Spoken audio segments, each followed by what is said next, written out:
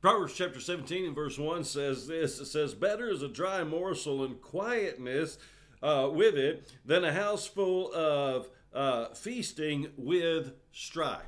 Now, better is a dry morsel, it says. What is dry morsel? Just imagine eating a dry saltine cracker. That's all you have. You don't have anything to drink with it. It's dry. You don't have any water, don't have any juice to go along with it, nothing to wash it down. That's all you have. You just have that dry morsel and just kind of sticking to the roof of your mouth, sticking to your tongue. It's kind of hard to swallow. That's all you have to eat. You don't have any meat to go with it. You don't have any vegetables to go with it. That's all you have. But the Bible says you're better off with just that dry morsel and quietness than a house full of feasting with strife. I mean, you can have a buffet at the dinner table. You can have everything. You can eat to your heart's delight. You have that seafood buffet. You can have steak. You can have everything that your heart longs for, everything that your heart delights after, that just makes your just mouth water just thinking about it. I mean, that dessert buffet and, everything you could possibly think of. A house of feasting. Just eat to your heart's delight, but the house is full of strife. Well, all the good food's there, but you're going to have to put up with a lot of strife. Have you ever seen that house of strife? That house of strife, you have to walk on pins and needles because you don't want to make somebody mad, because if you make somebody mad, then all of a sudden things are going to blow up and everybody's walking in stress and they're worried about when's going to be the next blow up and what's going to cause the next blow up, and there's no rest, there's no peace. There's children living in that atmosphere today. It breaks my heart to know that there's children that are living in that atmosphere today and their parents are putting them through that, and shame on them. They ought to be ashamed. If that's you today, you ought to be ashamed of yourself. You ought to repent and apologize to your children today if that's you. It's children living in that strife all of the time. They don't know mom or dad's going to come home happy or mad, or in between, blowing up, tearing everything up, fuming over anything and everything.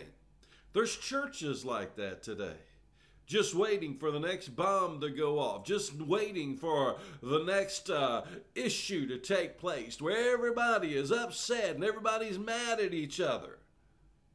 That's not a church. That's not something that the body of Christ ought to be participating in and acting like that. What kind of testimony are you giving to the community? I don't blame lost people for not wanting to have anything to do with the church if that is the type of witness that you're leaving in the community. Now, I've seen it with my own eyes.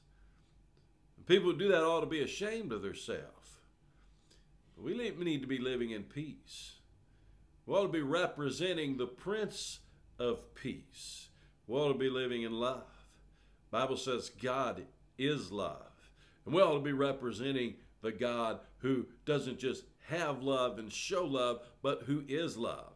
We ought to be representing him. In fact, Jesus himself said, the world will know my disciples by the love that they have one towards another. That's how the world ought to see us. Your children, boy, you're going to mess them up. If that's what they're seeing in the home, if that's what they're seeing, all that fighting, all that strife, all those blow-ups, you are damaging your children.